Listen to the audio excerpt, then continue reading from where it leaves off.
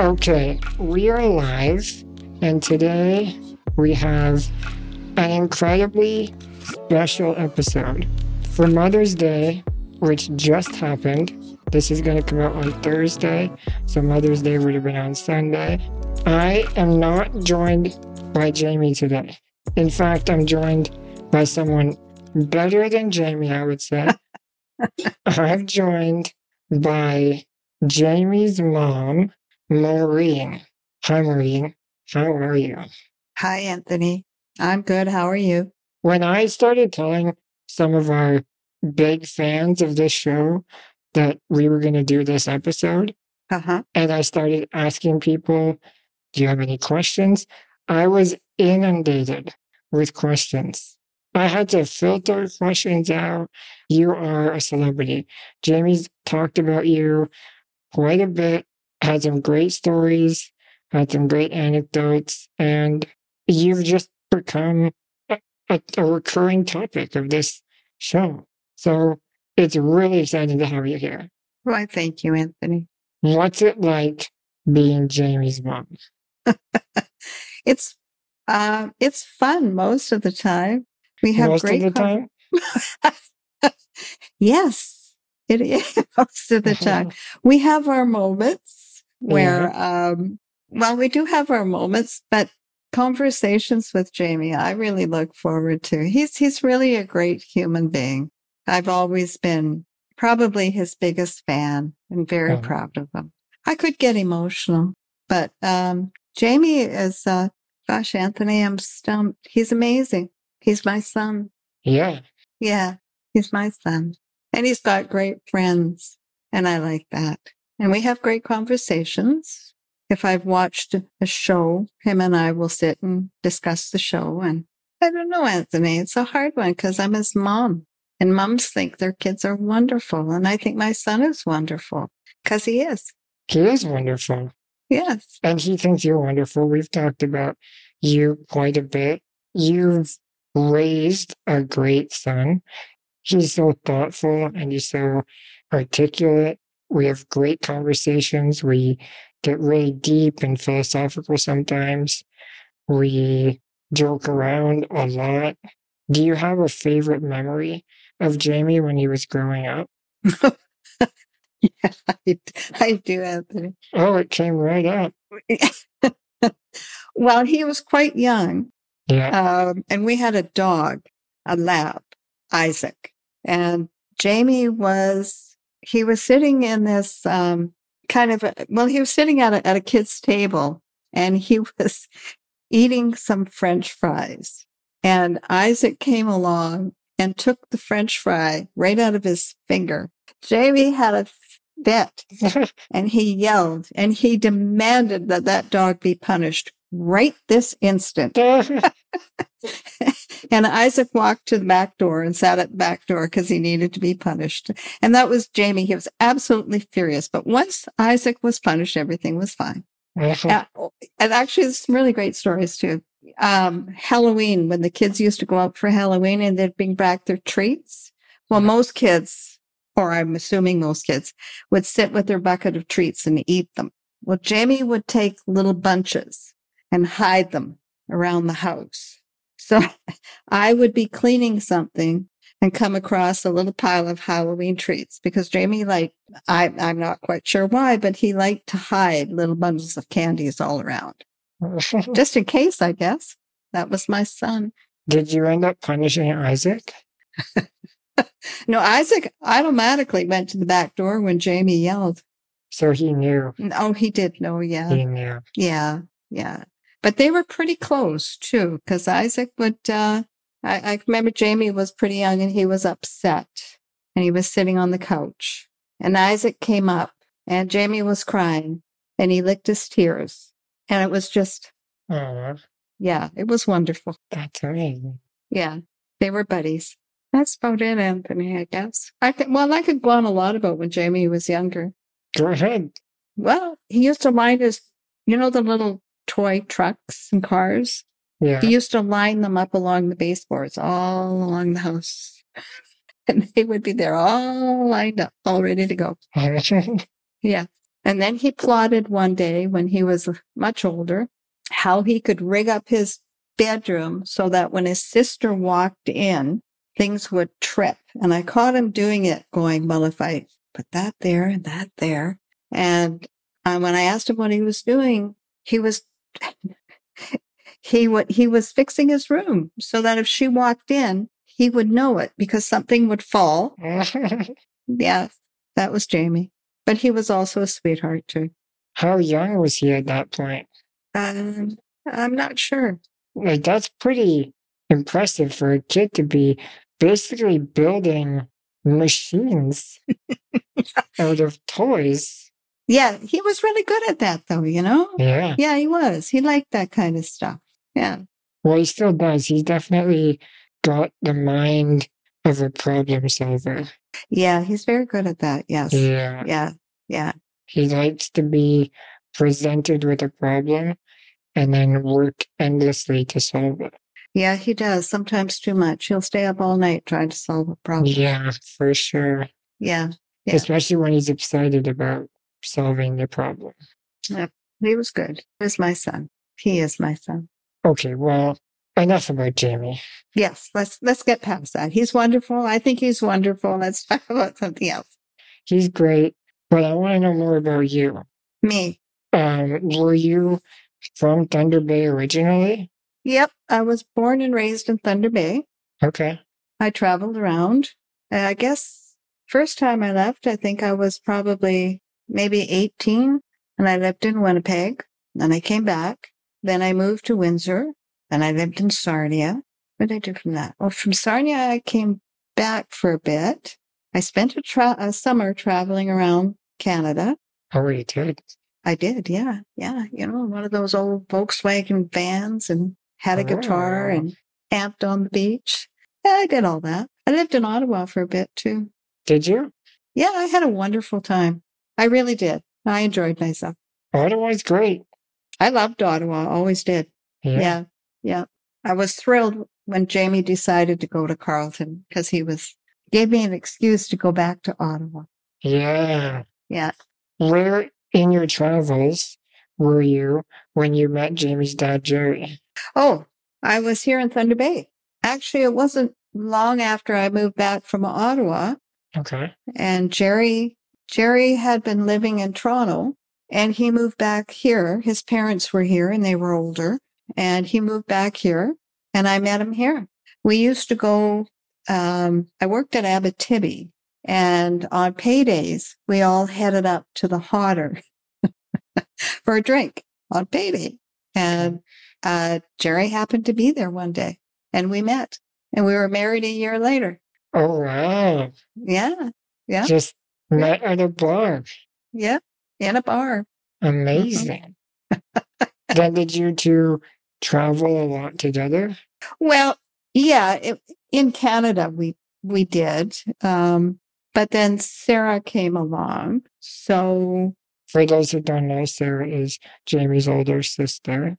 Yeah, Sarah's Jamie's older sister. So once she was born, we didn't do a whole lot. We would try to do a summer trip maybe to Niagara Falls or something like that. We did little trips. And then Jamie came along, and then we did do little family trips, but nothing really major. Not until Jamie would have been in high school, and we went to Disneyland.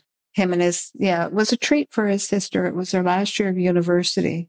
And so we took the two of them to Disneyland, and we did Disneyland. I think it was 3 days at Disneyland and 3 days at sea or something, or 3 days at Disneyland and 4 days at sea. We did the Disney cruise. But there was a lot of family stuff in between that, Anthony, where we would go down to, what is it? Is it the Horseshoe Valley Resort? And then we went out to Alberta and all that kind of stuff. But we didn't do a whole lot of major stuff once the kids were born. Right. We stuck to Canada. A couple of to the States, but no. So when you went overseas, that was after I retired.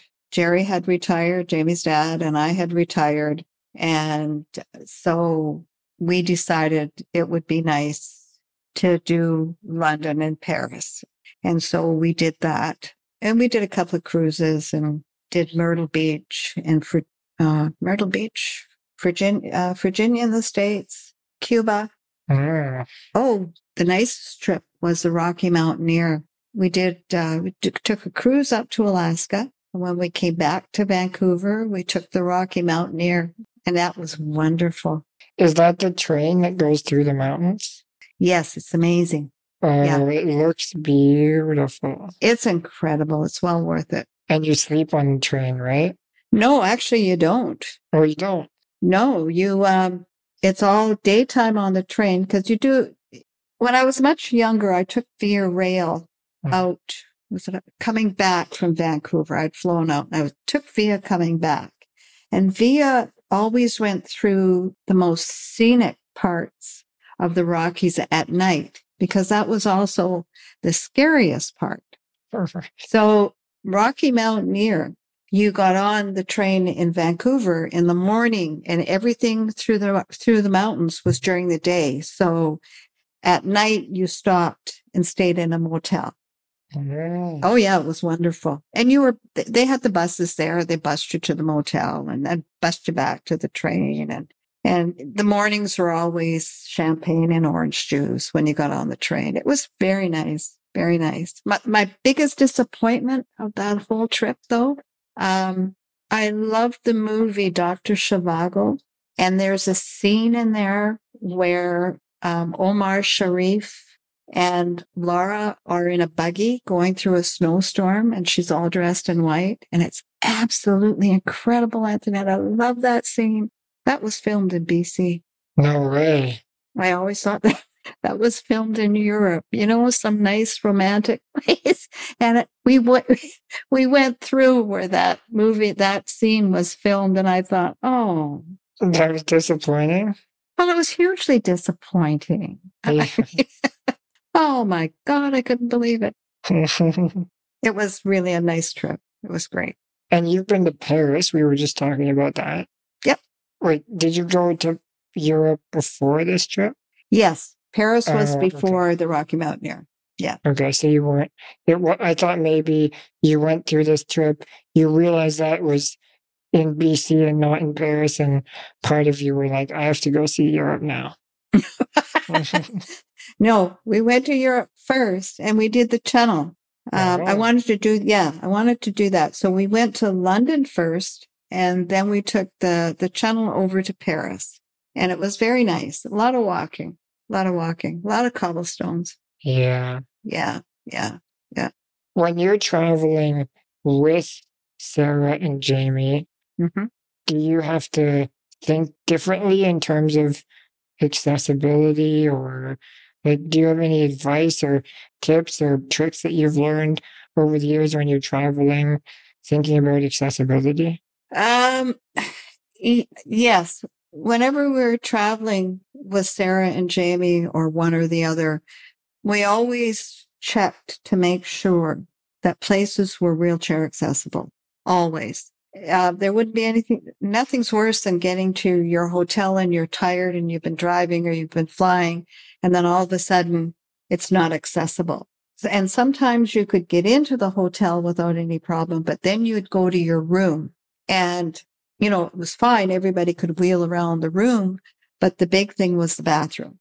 And people don't think about the bathroom and the accessibility. They think because you can get into the building, because you can get into your room, that it's accessible. But once you get into that room, you've got to be able to get into the bathroom. Yeah. And so you had to check and plan ahead of time to make sure that all that was going to work. And that was for everybody's benefit.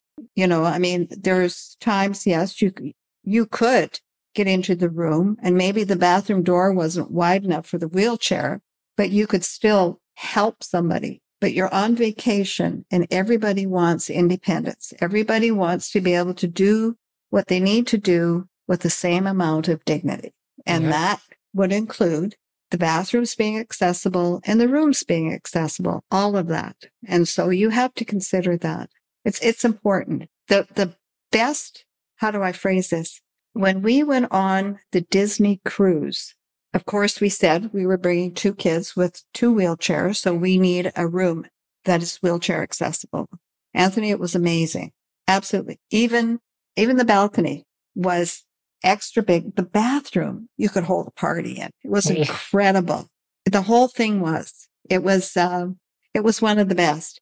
And Jamie's sister has taken a cruise on another cruise line, and she found the same thing with them, that the accessibility wheelchair, when it came to the wheelchair, was amazing. Mm. Unfortunately, some resorts aren't quite at that level yet. Yeah, it's like I've heard that cruises are generally pretty accessible.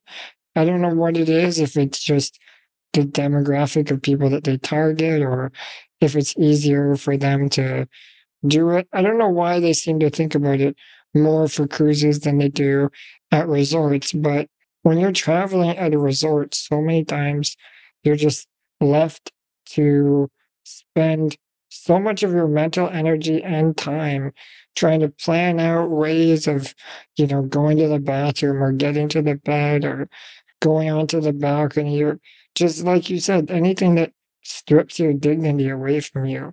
Oh, yeah. You have to spend so much energy trying to just live the baseline that everyone around you is already living. Yeah, yeah. And it's a holiday, and you shouldn't have to worry about those things. You should be able to relax, and that should be there. But then again, I guess maybe I'm contradicting myself, but it speaks to what people seems to think what accessibility is. It's interesting. Even now with some buildings, and even some apartment buildings or condo buildings, they will say we're wheelchair accessible. Well, yes, you have a button on the front door, and that's it. Right. You're not wheelchair accessible. You have a button. Yeah. You have an automatic door, and once I'm in that building, that ends there. Yeah. Because there aren't any buttons anyplace else, but you could get in off the street. It's interesting, Anthony. I find it fascinating what people consider accessible.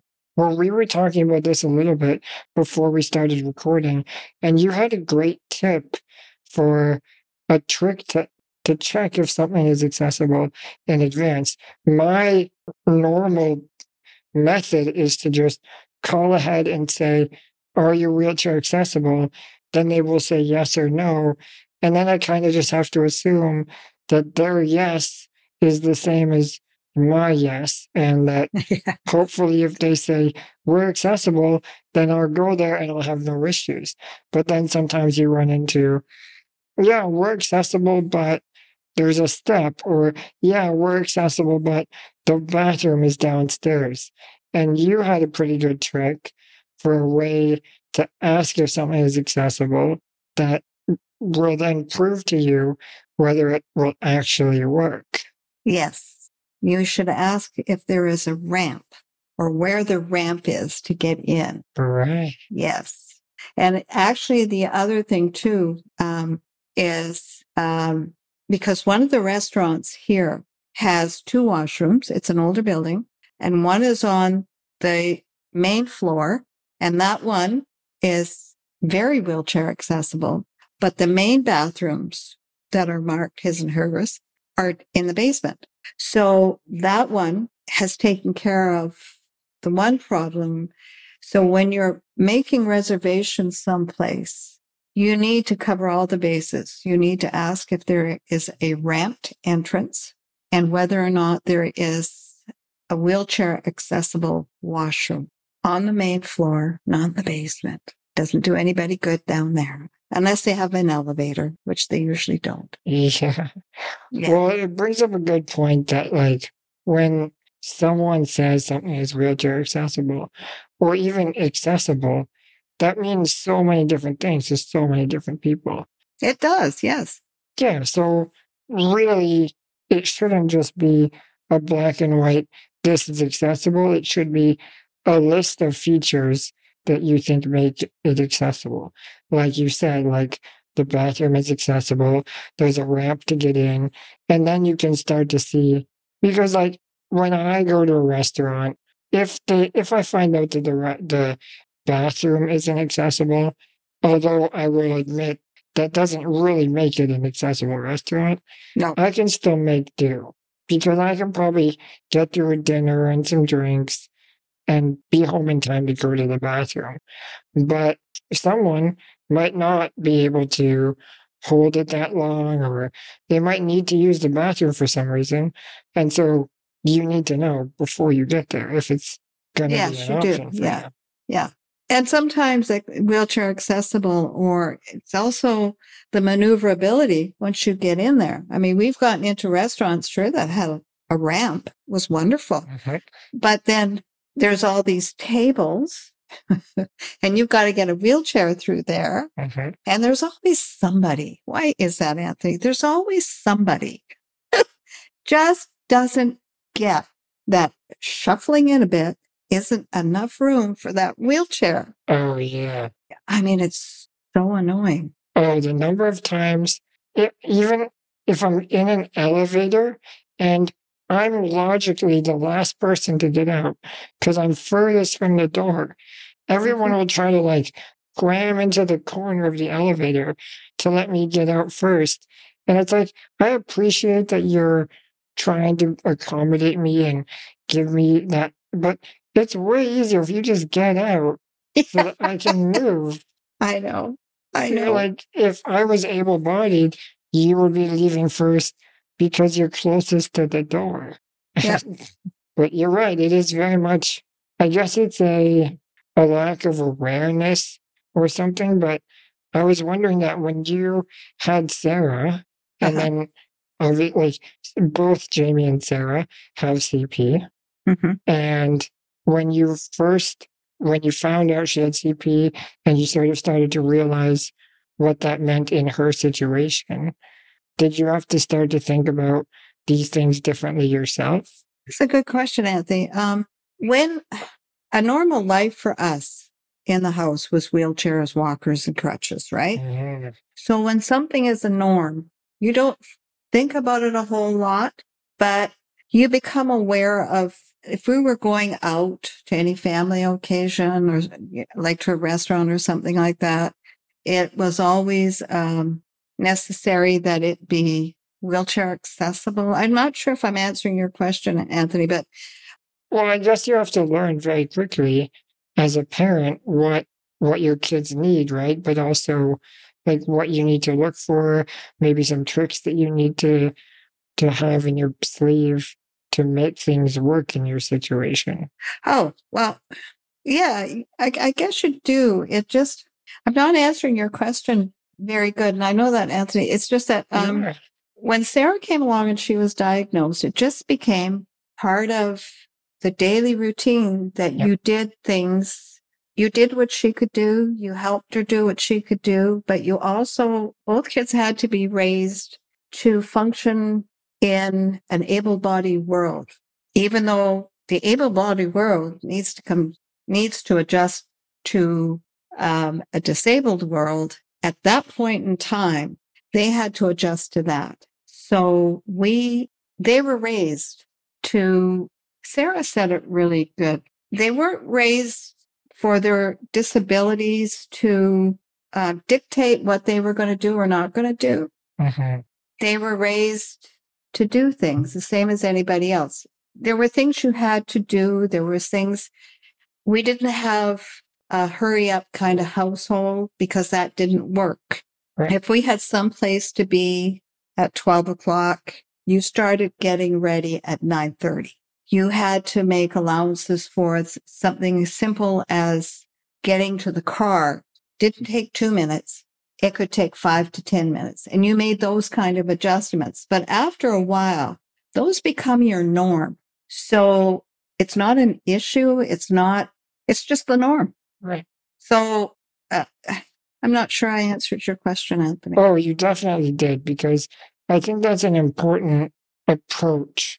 And I think that's something my parents did too, where, it's not so much, oh, you have a disability, so everything is going to be different. It's just like any kid is different.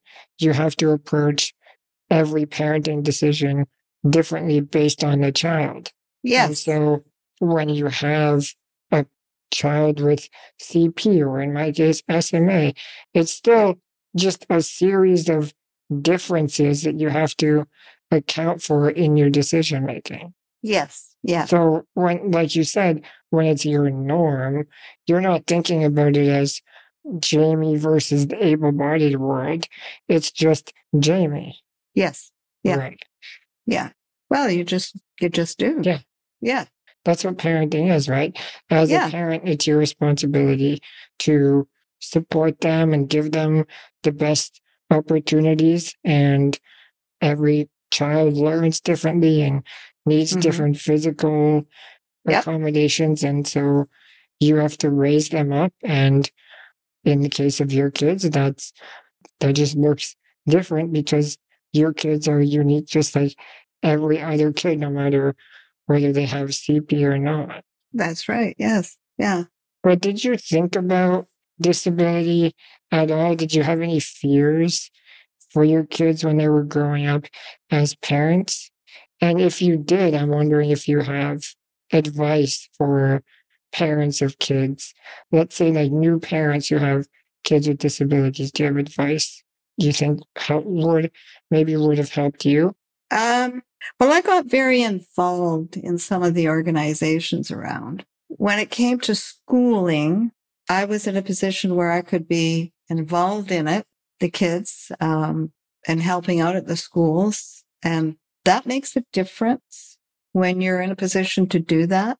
You make your presence felt, and therefore things kind of fall into line that way. As for advice, or what were did you have fears? Was it something you thought about, or just because it was so normal to you, you didn't really think about it? I didn't really think about it, Anthony. I knew that Sarah and Jamie were going to have to be able to function when I wasn't around or their dad wasn't around, and that became a goal. So there might have been times when I had expectations when I would just say, well, I have no choice. You got to do it. Right. But I saw what they were capable of, not what they weren't capable of. Right. And you build on that. Okay. When somebody said to me when Sarah was younger, and this is just an example, Anthony, well, she'll never be able to iron. I thought, don't be ridiculous. Of course she can iron. Why couldn't she iron, for God's sakes? That's so random. So I took her home and I got out the ironing board and an iron. And I said, you're going to iron, kid. Yeah. And she did. Yeah. And I thought, there you go. You're ironing. Why can't she? Yeah. And that was sort of how we approached things. It was, what do you mean they can't do that? Don't be ridiculous. Of course they can do that.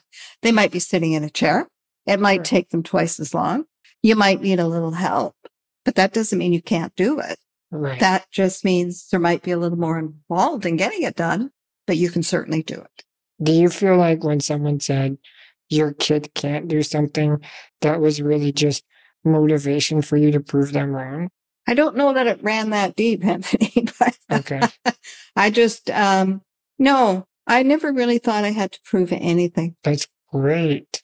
Except to look after and to make sure that the kids, when they became adults, were quite capable of looking after themselves.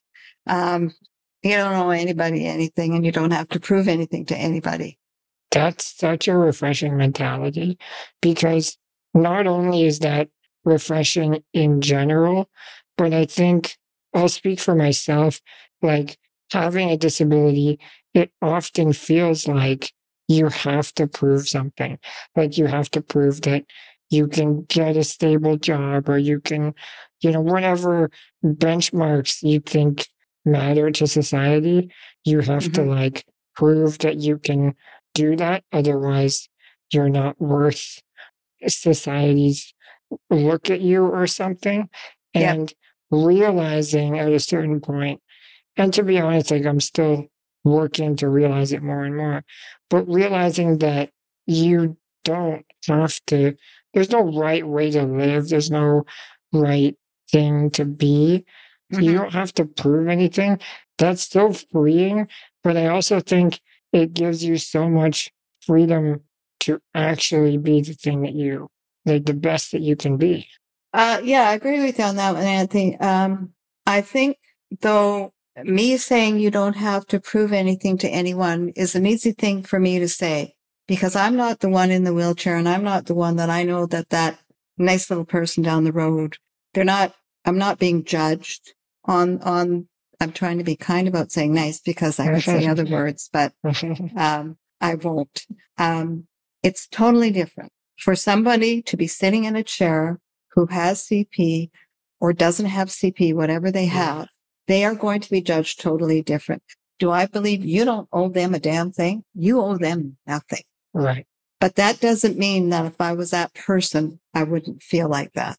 So I encouraged, and whenever Sarah or Jamie would express concern, my answer was always, you don't owe them anything. You owe it to yourself to do the best you can. You don't owe it to the guy next door to be a perfect neighbor, but you should be at least polite and say hello. But you don't owe people. You owe them nothing. You're as intelligent and you don't owe them anything. You don't. And no. I get what you're saying. Like, your experience is obviously different than the person living with the disability.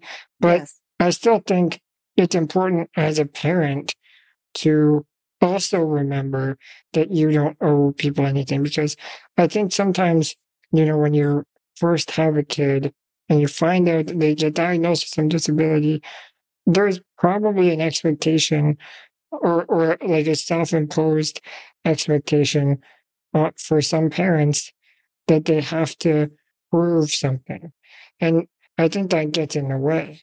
So you saying, I don't have to prove anything, I just have to make sure my kids have the best childhood I can give them. That's interesting. You should say that best childhood. There was a mom that I met who had a child with CP. And she said she knew that her daughter wouldn't be invited to all the parties or all the great things happening at other kids' houses. So she took it upon herself to make sure that the kids came to their house. She said, I made that house, our house, the best party house on the block, so that her daughter was not left out because the fun was at the daughter's house, which solved that part. It did. It was great. She made sure that her child had a wonderful, happy childhood. But at some point, that child wasn't going to be in the position to carry on that kind of party house. So she also needed to be equipped to run into the negativity that was going to happen. Once dear old mom wasn't there to make sure that was going to happen, you also have to make sure that the kids can handle, well, they're not kids then, they're adults. But life isn't a party either. Right. That's probably not making much sense, Anthony, but. No, it is. Like, you. Sarah, Jamie had kids come to the house most of the time because it just made sense to do that. This was where everything was within his reach. And so he did go to other people's houses, but he had friends here. Right. All hours of the night when he got older. But that was the way it needed to be, I guess. You did what you needed to do. When I hear you talk about this, it's very similar to how my mom talks about it. It's very much just like, you know it exists. You know that those perspectives that society has exist. You know that the barriers exist. You know that the limitations exist. But that's just what life is all about. It's all about just figuring it out your own way. Everyone has their own path, and you just do the best you can with what you've got. Well, that's true, Anthony. And life is what it is, and it isn't always going to be perfect. But that doesn't mean that you always accept it. You have to go through life and you have to decide what you're willing to accept and what you're not. And that's to make your everyday life bearable. Right. But that doesn't mean that that you quit trying to make things better.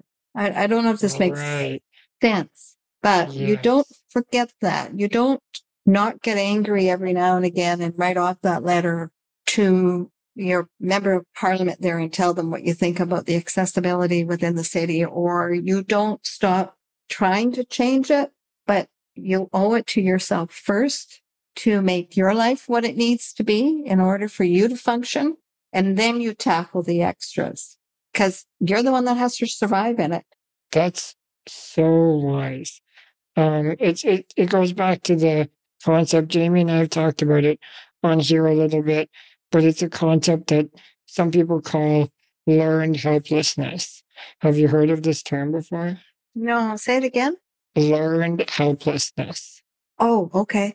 So basically, it's the idea that, especially when you have a disability, it's easy to be reminded that there are certain things you are quote unquote helpless in terms of, like helpless to do certain tasks or achieve certain goals, etc., etc. And so, because some of those things are true, like I'll never be able to climb a flight of stairs, but it's easy to take that and then apply it to other aspects of my life that I am in control of and say, oh, well, I have a disability, so I can attribute my disability to all of these areas I'm struggling, when in reality, my disability is probably only responsible for one or two of those things. That's very good. Yes.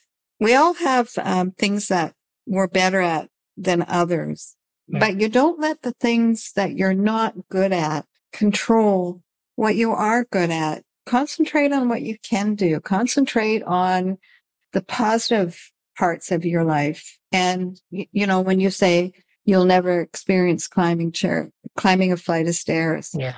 Well, okay. Yeah. But does it mean that you can't be out and be Anthony? That doesn't mean that you can't be the best that Anthony can be. Right. So you don't let that fact control it. You don't let that hold you back. Okay, well, I can't climb that flight of stairs. Well, yep. Okay, I can go over here and I can do this and I can be damn good at that. Yeah. And that's, to me, what's important about it is you don't let the disability consume you. You find the good, because every day there is something good that happens. Sometimes it might just be that, I don't know, there's a positive that happens every day. And you can find that positive and end your day on that positive, or you can find the most shitty thing that happened to you that day and concentrate on that. And then, of course, then your stomach doesn't feel good and all the rest of it. Then you have a headache and you feel sick. So why would you do that? Yeah. Why wouldn't you try and concentrate? And that, I know it's easier said than done. Sure. But the more you do it, the easier it gets. Right.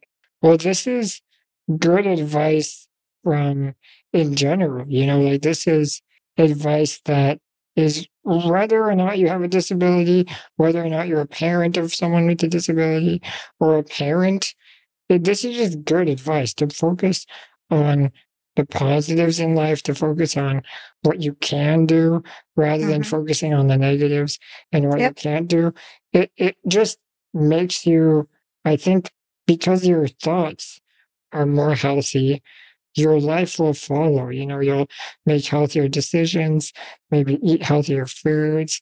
In general, I think your life will just improve with that mentality. And you're right, definitely easier said than done, and a work in progress for everyone forever. But do you feel like you had these kinds of conversations with your kid or with your kids? Or do you think it just kind of, you were leading by example? Like, did you ever sit down with your kids and say these kinds of things to them? Yes. You did? I have, because everybody has really awful days, and you talk about those awful days. And I say it a lot. It's not easy. Life isn't always what you want it to be, but you have choices and you can choose some things. And it's not always easy to look for the positive, but once you start doing it, it becomes easier. Your choice. You can either focus on what a lousy, crappy day you had, or you can find something good in that day, even if it's some random person that smiled and said hello to you. Mm-hmm. That was a positive. Think about that. Don't think about the moron that cut you off. Yeah. Think about the one that smiled and said hello. This is great advice. And again, advice that no matter what your situation is, I think this is really good. If it's really a thing that you can do consciously throughout your day to try to just improve your mood, your happiness, your perspective. Yeah. And I think if 5 out of 7 days you've managed to find something really positive, life is good. On the other hand, Anthony, when you wake up in the morning, life is good already, isn't it? You woke up. That's a great point. Yes, life is good. I woke up. I got another day. You're so wise. You go for a walk. All you got to do is look around you a bit, but it's so much easier to concentrate on the other. There's always great stuff happening out there. I have a great time when I go shopping. Yeah. Yeah, actually I do. I've had great conversations, random conversations with people in the grocery store. Made my day. Yeah. It's great. Yeah, but you got to look for those things. And I guess if anybody said to me, ask me for any kind of advice, I'd say, find a positive from that day. Find one really good thing that made you smile. Because there is one. There's always one. Sure. Yes, but you got to find it. And sometimes I think it's a good exercise to find a thing that wasn't as good or maybe didn't make you smile at first and see if you can reframe it so that it isn't as bad as you once thought. Maybe there's a way to spin it to be a positive for you. Yeah. Sometimes rethink something that happened and realize that it really wasn't the way you thought it was, that it was actually maybe something else. And at the moment, you misinterpreted or all that kind of happy stuff. Yeah.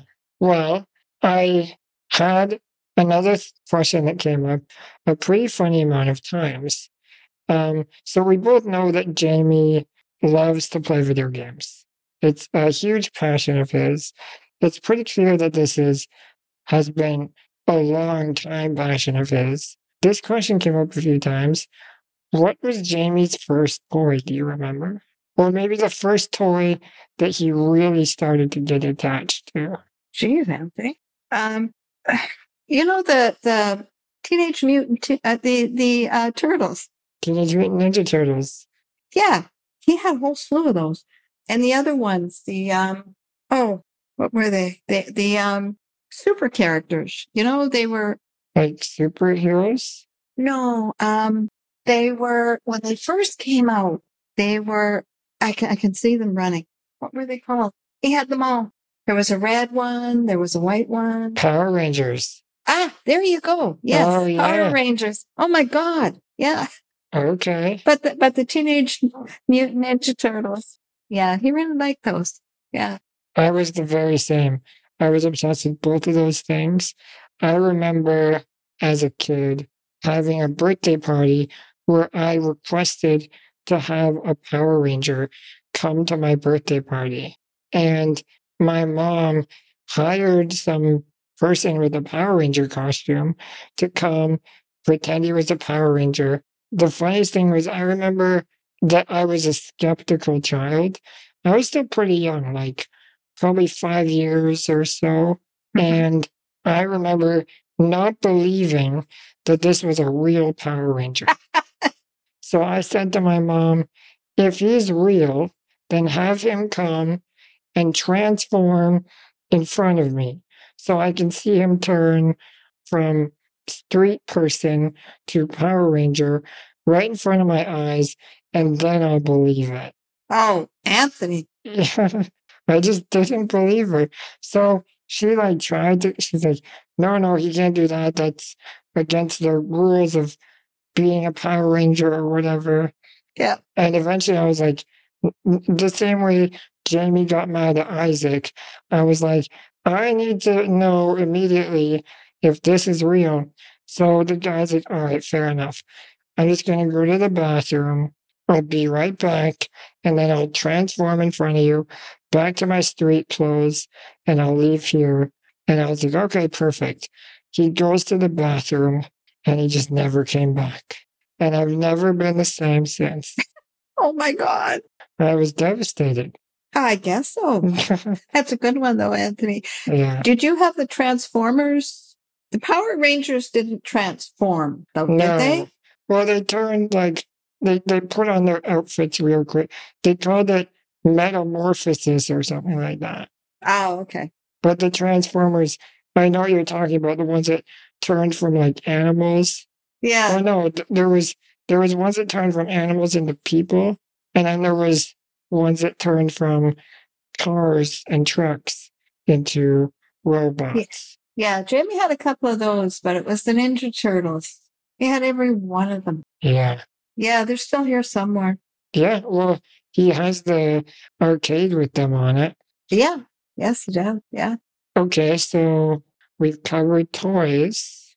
Now, this podcast, as you probably know, I'm sure Jamie has told you by now, is all about movies, which makes sense because we all love movies. And Jamie, especially, is very good at articulating what he likes about a movie, what he dislikes about a movie, what he thinks they could have done better. He's very good at breaking down media. Yes, he is. He's kind of an encyclopedia when it comes to film and TV. He knows everyone. He knows every year that every movie came out, every actor that's ever lived. So it makes me wonder, do you have a memory of when this might have started? Do you remember the first movie that you watched with Jamie that he just was glued to? No, I don't remember the first one. I'm trying to think, Anthony. Or one that really seemed to make an impression? Where do you think this love of movies came from? Do you think it was your love of movies handed down? You know what I think that all started was when he took that course in university at Carleton. He took he did, just for fun. That's where I think he started to realize all the things that were actually happening in a movie instead of just watching it and seeing a scene. He started to appreciate more how things were done. We used to, Halloween, we used to sit, turn out all the lights, light a candle, and watch all the scary movies. We loved it. But no, I think his real appreciation for movies came when he took that course, because then he had a better understanding of what was happening. And he could call whatever was happening in a scene what it was. And that was when it really kicked in. Because before that, no, he went to movies and, he would come home and say that was a good movie or that was okay. But the real, true appreciation came after that course. Okay. Yeah. So he sort of learned the language of how to watch a movie and how to dissect the movie. Yeah. And then he just has sort of a natural ability to, but that course is the one that really helped him. He does have a natural ability to speak. He's so eloquent and articulate. And it's sort of become a theme on this podcast because I'm definitely not. And Jamie talks very smartly, and I just say dumb jokes all the time. And it's become a bit of a theme. He throws out these $10 words. Sometimes I don't even know what they are. I don't know what's happening. I have to bring a thesaurus with me or a dictionary every time we record. You know what? I hear you, Anthony. Actually, one of the things about Jamie, when you're asking me of things that I remember, this was when I knew he was smart. Okay. I had this jar of, and I kept looking at it and I kept thinking, and I never said it out loud because I couldn't remember the name of what this jar with this stuff was in. And I kept thinking in my head, potpourri. And I thought, no, it's not potpourri. And Jamie came along and he said, Mom, what are you doing with that jar of potpourri? And I thought, what in God's name are you doing knowing that word? Where did you get that word from? Why would you know this was potpourri, for God's sakes? You were 4 years old. And that's when I knew he was really smart. And he used to say in school, when the kids would fight physically, he would say, "That's okay. I'll just use my words." And I thought, ooh, that'll pack more of a punch than the actual fist will. Okay, son, go for it. Yeah. Yeah, that's very smart because you can't fight back physically. Oh, yeah. Anthony, you can flatten somebody with a good. You don't have to be able to physically hit somebody. You can knock the wind out of their sails just using words, and they can do more damage. You know, a physical punch, a bruise will heal. Yeah. But the words, try forgetting words. You can forget the punch. Right. But the words, when somebody calls you something or tells you you're useless and they use a word that's 15 letters long, you don't forget that word. Yeah. Yeah. So you can do more damage with words than you can the other way, at least psychologically. Yeah. Yeah. Physically, you can break bones, but the other way. So maybe Jamie was really into potpourri, or maybe it was a bit of a defense mechanism. But that's when I knew he was smart. Yeah. Yeah, well, it's just been an uphill climb from there. He still has new words he throws around all the time. Oh, I know he does. Struggling to keep up. Makes me want to get a dictionary and learn a new one every day and just throw it at him. I know. Imagine playing Scrabble with him. Well, just because he can say them doesn't mean he can spell them. Fair enough. You know, you spoke about school a little bit, and Jamie's talked quite a bit about his school times, like growing up in high school, and he shared a lot of memories about school life and his teachers. How do you think Jamie's teachers would have described him? I'm not sure, Anthony. Any of the parent-teacher nights that we ever went to, they all commented on how smart he was. Mm-hmm. How would they have described him? Do you think he was one of those students that was sitting in the front of the class absorbing everything? Was he at the back goofing around with his friends? I don't know. They all recognized that he had something going for him, but I honestly don't know how to answer that one. They probably wouldn't have words big enough to describe it because he would have a longer, bigger word. Well, actually, some of his, one of his teachers recognized his writing ability, and this was when he was in high school. And she had said to him, "Whatever you do in life, please don't stop writing." Mm-hmm. Yeah. But writing those stories for Jamie, they were amazing, but he's a perfectionist in many ways. And when you're a perfectionist, things don't always flow so easy because you want it to be perfect. And his writing was pretty good, but he worked very hard at it too. He had one teacher in high school. Jamie dropped his class and he went up to him and said, "I'm sorry you didn't find my class interesting." That didn't have anything to do with that. Jamie couldn't stand the teacher. So that's funny. Well, it's clear that he's always been smart. He's always had a lot for you to be proud of, and still is, even more so maybe now. But when you was a kid, did you have any idea of what you thought he was going to do or be like when he grew up? No, actually, I guess as a mother, I always knew that he would be successful at whatever he did, but success is subject to your own interpretation. So, computers were always I guess computers always seemed to fall into that where I thought he might go. But no, at one point I thought maybe he would have ended up, teaching. That was another thing in high school that he did. And he connected really good with the students. And so at one point I thought maybe he would have been a teacher, but, there was also that computer thing going on that I thought he might end up doing too. So.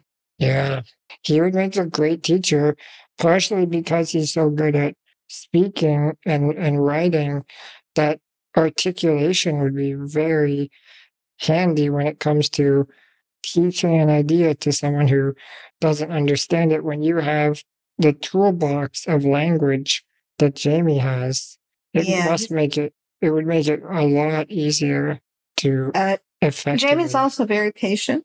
Right. And when he's teaching, not always with his mother, because I'm his mother, but but he is very patient when he is trying to explain something to someone. But he's doing what he loves, and that's programming. Yeah, he loves it. Yeah. And he's good at it. Yeah, he's good at it. Yeah. Yeah. So how about you, Anthony? What did you think you would be? What did I think I would be? Yeah. I was one of those kids who had a different idea of what I would be every week. I thought I was going to be an architect for a long time. I really wanted to design buildings and make spaces accessible. Yeah. I really wanted, and then I thought about teaching for a while. I really wanted to be a teacher. Then I wanted to be an artist, like doing graphic design and illustration for a long time. I applied to do industrial design, which is basically just like making products.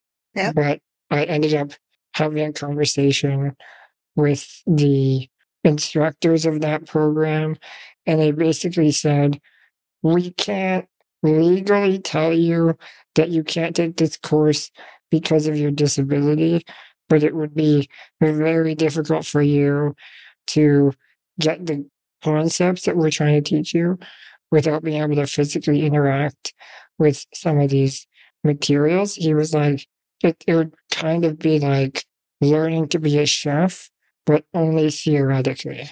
And he was, I see your face, you're kind of like shocked. And I was kind of appalled when I first heard it, because, it's always devastating when someone tells you, like we were talking about earlier, when someone tells you that you can't do something, you don't want them to be right. But at the same time, he did approach it very empathetically, I think. Like he definitely seemed to want me to succeed, but just also realized that my limitations would make it very difficult for me to participate fully. And I think also just difficult for them to teach me what I needed to know. So I ended up not getting into that program anyway. Maybe my portfolio wasn't good enough, or maybe they just didn't see it as a good fit. But I always knew I wanted to do something artistic. And then computers were a good option for me, just like they are for Jamie. And I think it's because they're just accessible to me. I can make them work for me. I use them from a young age to communicate with my friends, to do assignments, so I got good at computers. And so I found a way to merge that artistic passion that I have with computers and do artistic computer stuff. So it ended up working out. But I was one of those kids that was all over the place. Every week I had a new idea. What did you want to be when you grew up? Well, I thought about being a social worker, but then I realized that I didn't think I had the patience to handle every aspect of social work. So I was one of these students that when I was in high school, I knew there was a big wide world out there and I wanted to be a part of it. And so I didn't concentrate on getting a university education or a college education. I took and got a job that gave me the ability and the affordability to travel within Canada and do the things I wanted to do and live quite comfortably. So that's what I did. And so I didn't really have a career as in social worker, nurse or anything like that, but I had a great working life. Yeah. And I ended up working at the hospital and I worked all over and I really, really enjoyed that. I really enjoyed that. But life was good, I mean, I could live in one city, move to another city and get a job doing what I did, which then was data entry. And data entry clerks are always paid quite well. So that's what I did. Then when I settled down, I ended up at the hospital. And I had a great career at the hospital, flitting from department to department. It was great. Well, again, though, I think that speaks to your philosophy, which I really admire. And it's sort of just enjoy yourself, enjoy life, take it easy. Everything's going to be okay.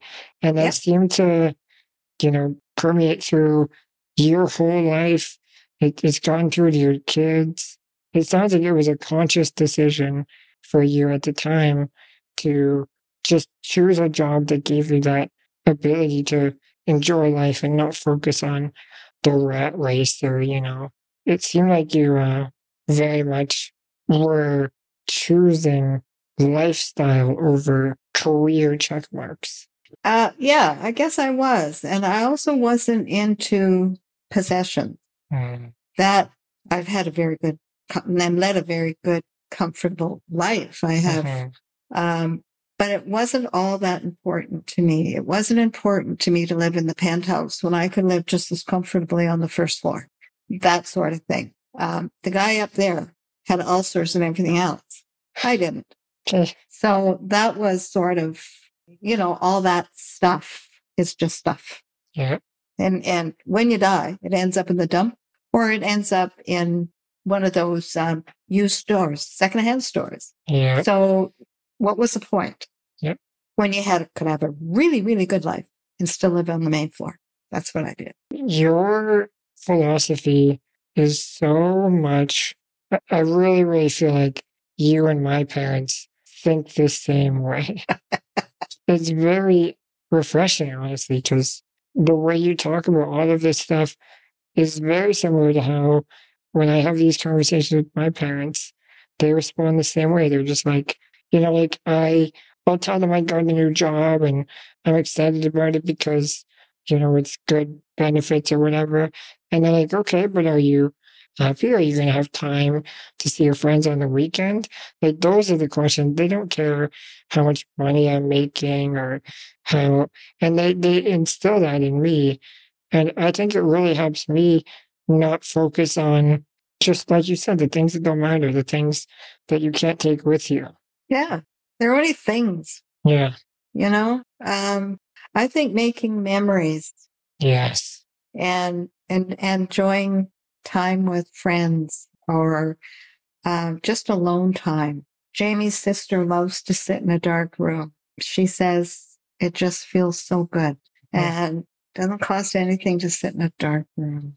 Yeah, I had this friend in university when I moved to Ottawa. I was very focused on breaking free because I'd lived in this sort of what I felt was a sheltered life growing up until that point. Lived in a small town, in a home in a city that wasn't accessible. So it wasn't very easy to go out and do stuff and have all these experiences. I missed prom, those kinds of things. When I went to Carleton to university, I had in my mind that I was going to make up for lost time and do all these things and live for the story.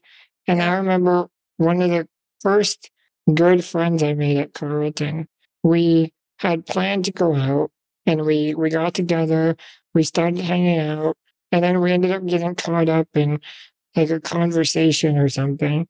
And we were just enjoying each other's company. And a few hours went by and I was like, should we head out? We were supposed to go to this party or bar or whatever. And he's like, who cares? Like, why do you care about living for the story so that tomorrow you can tell people what you did? Why not just live for the experience so that tomorrow you can tell people how you felt? And for him to say that to me was like a switch flipped in my head. And I realized from that moment on that I really needed to focus on living for the experience, living for, being connected to the people around you, because that is really, really what it's all about. It is. Yeah. Okay. Another question for you. I think this is a fun question because, again, we are a movie podcast. Maybe a tricky question, maybe something you've thought about. If there was a film adaptation of your life, who would the actors be playing the different characters in your life and why? A film adaptation of my life? Of your life. So it could be just you. It could be you and Jerry and Jamie and Sarah. It could be it could be a portion of your life. It's really up to you. But well, first of all, who do you think would play you? Oh, Meryl Streep. Oh, that's actually such a good choice. You also, you guys look similar. She could play you. Oh, that's a great choice. Okay. I think so. Yeah. Jerry. Who would Jerry be? Jay. I don't know who would play Jerry. What's his name? Oh, nuts, Anthony. I love this guy. He was in, what was the name of that movie? No Place for Old Men? Tommy Lee Jones. Who was the guy? The sheriff. Wasn't it the sheriff that was chasing him? Wait, you mean No Country for Old Men?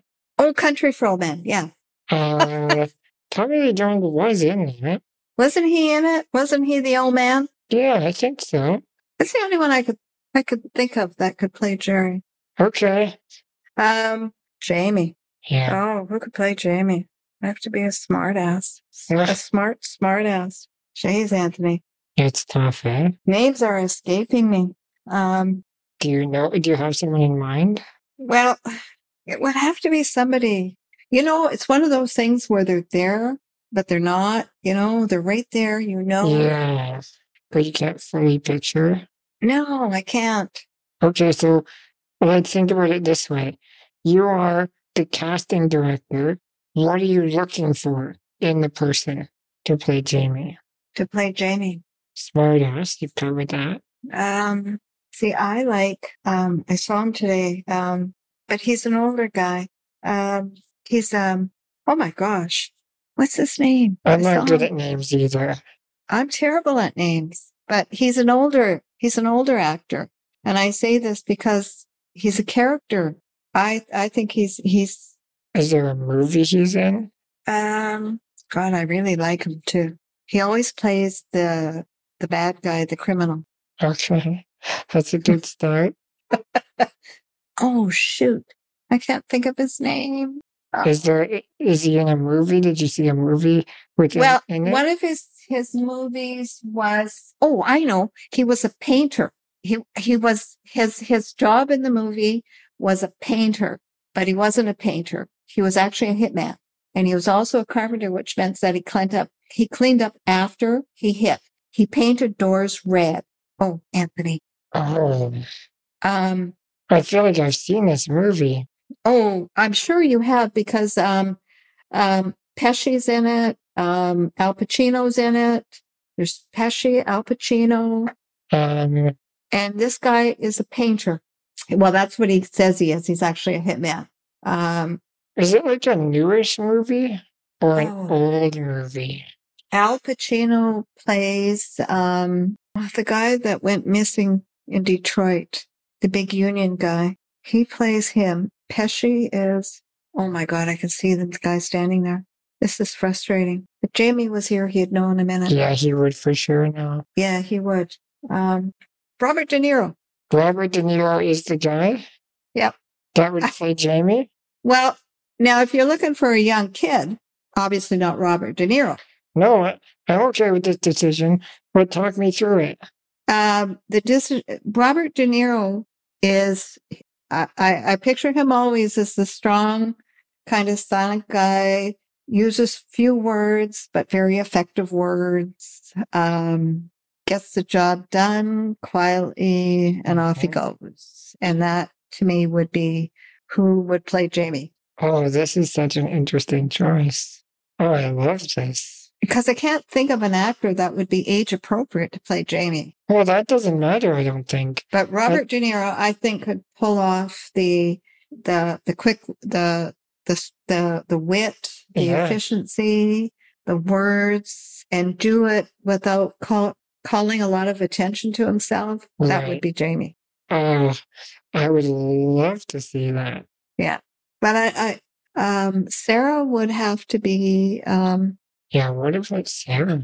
Sarah, I know. Sarah, who would play Sarah? We haven't had her on here yet, so Our listeners don't know much about Sarah. Who would play Sarah? Jeez. Okay, let's go through you're the casting director. You're trying to find someone for Sarah. What are you looking for again? We see, Anthony, this is where I'm really bad because there's a couple of British actresses. Okay. That would be good at playing Sarah because Sarah she's got a sense of humor, but she's serious. She's very kind. She's humble, emotional. There's a British actress, and I'll never remember her name. Do you remember something she's in? What was she in? Oh, I think she was in that one. The face on the train, the girl on the train. No, this is the one where she starts off. She has a home. She has a husband, a child. She has some sort of nervous breakdown. She travels by train into the city all the time and then back again.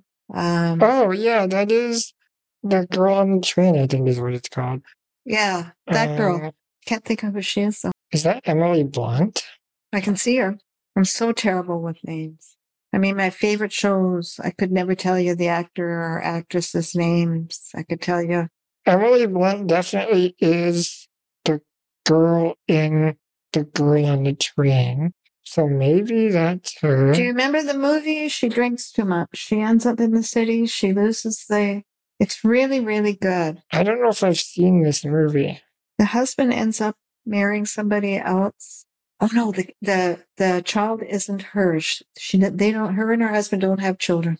So he remarries somebody else. They have a child, but she travels by train all the time and they goes right by their backyard and she can see right into their bedroom. Is it the face of the bedroom? I don't know. I don't think I've seen this movie, but it's not that old. Yeah, I know. It's like maybe 5-6 years. Yep. Whoever that girl is, I can picture her playing Sarah. Yeah. Okay. Yep. All right. So you've cast a full movie now. I love it. I'm still thinking about Robert De Niro playing Jamie because I kind of love movies where they're cast against age. I'm sorry to interrupt, Anthony. There's also that other guy. He was a computer geek. Oh, there was a whole series. Oh, what was it? Mr. Robot? Yes. Rami Malek? That guy. Yeah. Oh, that's an interesting choice, too. Yeah. Yep. Him. Oh. Yeah. These are both good choices. I like the Robert De Niro choice because Jamie often does impressions, and he often does impressions on the podcast, and he's never done an impression of Robert De Niro. But Robert De Niro is a very impressionable guy. Lots of people do Robert De Niro impressions. So based on this conversation, I'm now going to start pressuring Jamie to start working on a Robert De Niro impression. Good one. Yeah. Yeah, that'll be fun. Yeah, he does a lot of impressions. There you go. Did you know that? Did you know Jamie does all these impressions? Yeah, he used to do them. He does a great Tony Soprano. Oh yeah. He used to do them all the time, and actually with a friend of ours, the two of them would go into their accents and start talking, and it was absolutely hilarious. Jamie's very good at that. He is. That's just another thing he's good at, but he is good at that, and he's funny. He actually does an impression of Jerry. Oh, yes. And it's so right on. It's so good. Oh, my God. It's a bit of a recurring theme. Jamie's done that impression maybe an average of once per episode. Really? And it's very good. He's good at impressions. He always was. He's had a good year for languages and stuff. Yeah. Yeah. Did you do any impressions? Did you do an impression of Jerry? No, I can't do an impression of Jerry. No? Do you do an impression of Jamie? No. Not even when you guys are like hanging out, maybe just poking fun at each other at the dinner table? Oh, well, yes, we do that. And we go into, well, yes, Anthony, but we always have accents when we do that. And they're fun, but it's very impromptu. He'll say something and I'll respond with an accent, and then he starts with an accent, and then we just kind of run with it until we have to stop. Yeah. Yeah, we do that. That's pretty Oh gosh, fun. I'd forgotten about that, Anthony. It's fun. That is fun. Yeah, but I wouldn't do those accents or those impressions on air. Yeah, to be fair, like, even it took a bit for Jamie to warm up to the idea of doing Tony Soprano, which is arguably the one he's best at and most confident with. Yeah. But once he first did it, all bets were off. Then he did it all the time after that. Yeah. But yeah, it definitely takes a bit to get that first one under your belt. Yeah, he used to, whenever we had friends over and we'd all had a couple of drinks, including Jamie, he becomes quite the entertainer. Oh, yeah. As he says, he just relaxes and finds it easy to be silly, and he has a great time. But he doesn't drink anymore, so. Right. Well, neither do we. Not that we're alcoholics, Anthony, but we just don't. Yeah. Yeah.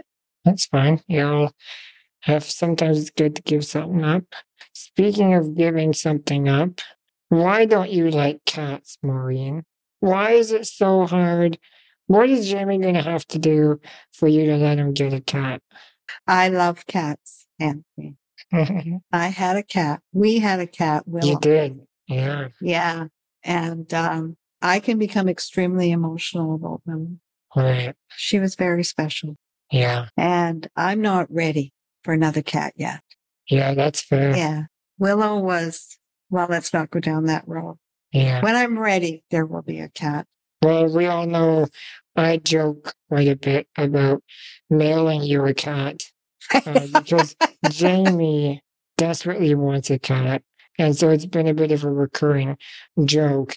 And that was maybe the number one question that people sent into me, was asking you about cats, because we've talked about it a hilarious amount of times on this podcast. Because, obviously you love Willow, Jamie loves Willow. Yeah. And so having that, and, I didn't ask that to try to bring up the loss of Willow, more as a joke, but there still is a group of people out there plotting to get Jamie a cat. Well, there will be a cat one day. Yeah. But you see, we have neighbors that have two cats, Harriet and Betty. Okay. And Harriet and Betty come visiting, and then they go home. And I don't have to worry about Harriet or Betty. They just go home. Right. But in time, there'll be another cat. Okay. Actually, it's a toss-up between a cat or a dog. Oh. Because we have always had pets. Yeah. Always. Jerry and I got Isaac, I think the first year we were married. Then Isaac was getting old, and so we brought in Phoebe, who was a very small dog, and Jerry called her Rat, an overgrown rat. And it was Isaac, who was a yellow lab, a great big, and they never grow up. And then we got this cute little fluff ball, and she was around. And then Isaac left us, and Phoebe took over and was quite happy. And then Willow came in, and Willow and Phoebe kind of fought. And Willow disappeared in the house. She was hardly ever seen. And then Phoebe had to be put down. And then Willow came out of hiding. So, and I'm serious, she actually came out of hiding. And she started saying hello to people and coming in whenever there was company. And this was something she never did before. When the doorbell rang, Willow disappeared. And you didn't see her until they left again. And then once Phoebe was gone, Willow never left. I mean, she was out all the time. And she was very interesting. I'm probably going to bore you to death with cat stuff, but no. I mean, you could almost talk to Willow, for God's sakes. Yeah. and she'd start meowing back. But then she got really sick. Yeah. But eventually, Anthony, eventually, That's fair. I'll quit returning the packages to you. Yeah, I've mailed you at least a dozen cats. I know you have, and none of them have reached the front door. Yeah, they just keep getting lost in the mail somehow. I know, floating around out there somewhere. Just a pile of cats in boxes somewhere. I know. So there you go. Well, I know you love cats because every single time I say hi to you, your first question, before you ask how I'm doing, your first question is, how's Jack, my cat? I know, Jack is really cool. I met Jack.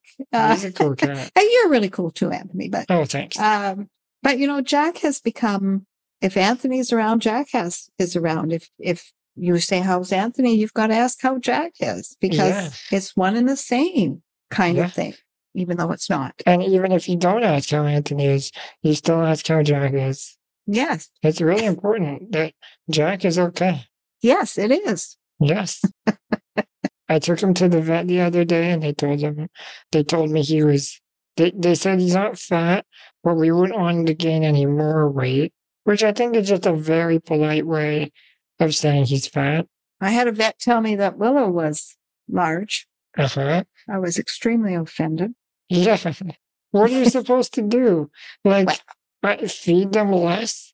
They sleep all the time. Oh, for God's sake. He's not doing exercise. It's ridiculous. We had Phoebe and Willow at the vet at the same time. Uh-huh. And Phoebe gets on the scale, and she was like 9 pounds. Uh-huh. And then poor Willow gets on the scale, and she was like 15, 16 pounds. And I'm thinking, oh, for God's sakes, this is ridiculous. Yeah. They were both happy, well-adjusted animals.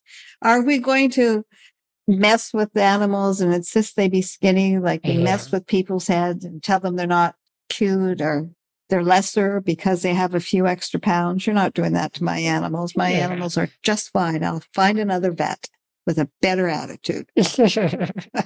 Find a more accepting vet. Yes. Exactly. I mean, I tried.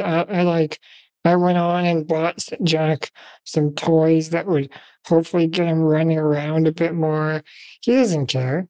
No matter what toys I get him, he just wants to sleep. Well, Willow was the same. She was not into toys. She could have cared less. Yeah. Yeah. All Willow wanted to do was either, be with her humans once the other animals got out of the house. Uh-huh. And she was happy. So I don't know.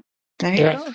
Well, I have one final question, and cats came in second to this question. This question was asked way more than every other question. Now, a little while ago, Jamie told us all an anecdote about some sex in a pan that you made. And he talks pretty highly about desserts that you make. And sex in a pan was a funny one because it's a funny name, but also a delicious dessert. Yeah. So sex in a pan and your desserts have become a bit of a recurring theme. So people have asked if you are willing to share a family favorite dessert recipe. Sure. But that would be the one that we have the most now is sex in a pan because it's the easiest. Perfect. That is the fan favorite. So it is. Yeah. Well, it is. Jamie's, I must admit when it comes to Thanksgiving, Jamie's, grandmother, although she does like the sex in the pan, grandma likes, pumpkin pie. Okay. Yes. Oh, the other thing that they really like is grandma's lemon tarts because she makes lemon butter. Oh, wow. Yeah. That sounds delicious. She uses lemons, not the lemon mix thing that you can buy, the lemon pudding or whatever it is. She makes it from scratch. It's delicious, Anthony. I've sort of become known based on our conversations around dessert. I'm not really a big dessert guy. I can kind of take or leave sweets, but anytime Jamie talks about sex in a pan, it makes me a little bit of a dessert guy. And those lemon tarts also sound delicious because I do love lemon desserts. They're not as sweet, so they're perfect for me. Like a lemon cake or a lemon pie, like dessert, lemon meringue pie. So good. Oh, I like a lemon meringue pie. Oh, so good. Yes. Oh my God. Or the little lemon tarts with the meringue on it. Oh my God. Yes. Jamie's grandmother used to make those. She'll make the lemon filling. She's 100 now. Okay. So grandma will make the lemon filling. She doesn't do the whole tart shell thing anymore, but she'll make up the lemon filling, and you can pick that up and you can make your own tarts with that. Yeah, they're delicious. My mouth is watering just thinking about that. Oh, they're good, Anthony. But we're big desserts. You got to have that little piece of dessert after supper. You know what I mean? You got to have that little sweet. I've heard that that is a necessity in your household. Well, My family never had that. No. It was like Friday night, maybe we get dessert. Oh, no, every night. When I was growing up, oh, no, every night. We would say, Mom, what's for dessert? And based on that was how much you ate it in your main meal because you had to have room for dessert. Right. Always dessert. Actually, it's pretty amazing when you think about it. Every night of the week, we had dessert. Well, that just goes to show that you are a good mom. And you're actually wearing an apron right now because you were in the kitchen. I was. Were you making sex in a pan? No, I was not. I left it on after I had made supper. Oh, okay. So are you willing to talk us through your sex in a pan recipe? I can do that, Anthony. Yeah, let's do it. You want to do it right now? Yeah. Oh, well, all right. The crust on the bottom, you can do that a couple of ways. You can do the graham cracker crust, which everybody knows is graham crackers and melted butter mixed together, pat it down. Or you can do the other one, which is a cup of flour, cup of crushed pecans. Oh, yes, I know. It's delicious, Anthony. And butter, melted butter. You mix it all up and you pat it down in the pan, stick it in the fridge. You can put it in the oven for a bit and then you let it cool. Then the next layer is I think they're 8-ounce things of cream cheese.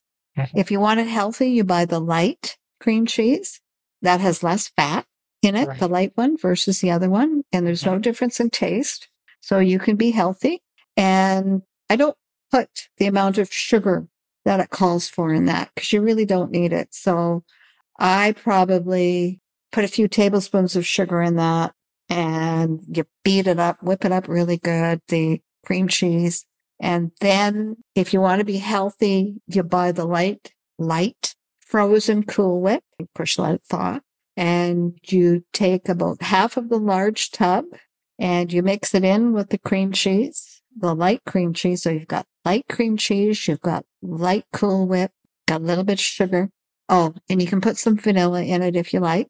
And then you get your instant chocolate pudding. Mm-hmm. Now you can either use 2 of the chocolate puddings, the small packages, and it's very chocolatey, or you can get a chocolate one and a vanilla one, and you mix that up with, I think it's 3 cups of milk, and you mix it till it starts to thicken, and you put it on top of the cream cheese mixture. You let that set. Once that's all nice and set, you get out the Cool Whip. You beat that up and then you put it on top of that. Gotcha. It's delicious. It's also known as a Robert Redford cake. Really? Seriously. So if you're looking up the recipe on the internet, you can either put in sex in a pan or Robert Redford because I think the original name was Robert Redford, I think. Yeah, that's definitely a less fun name. I don't know why Robert Redford. I guess everybody thought he was sexy. I never did, but... So, yeah. Well, now I am very hungry, even despite my sweet tooth, my lack of a sweet tooth. I really want Sex in a Pan. It's very good. When you put the bottom with the flour and the crushed pecans, it's almost like a shortbread with the butter. It's nice. I love shortbread. Yeah. Yes, I love shortbread. Oof. Yes. Well, Maureen, this was so fun. I had a great time talking to you. It was fun. I've learned so much. There's so much more I know there is to learn, but I've already taken up so much of your time. I've taken you, literally pulled you out of the kitchen. You're still in your apron. It's time to let you go. But I want to thank you so much for coming on. This was a lot of fun. It was a pleasure. I would love to do it again. Is there any way for people to get in touch with you if they want to? Do you have some way, like if I know there are going to be fans out there, or at the very least there are going to be people wanting to discuss Sex in a Pan with you. Is that something that is there a way people can find you? They can find me through Jamie. Yeah. Or you guys. Yeah. Okay. Yeah. I would rather do it that way than put out. That's fine. Anybody that wants to talk to me, they can get to me through you guys. Yeah. Okay. So reach out to us on Instagram and we will put you in touch. But again, Maureen, thank you so much. This was such a great conversation. I had such a good time. And happy Mother's Day. Oh, thank you. Thank you. It was fun talking to you too, Anthony. Well, thank you. All righty. Take care, everyone. Good night.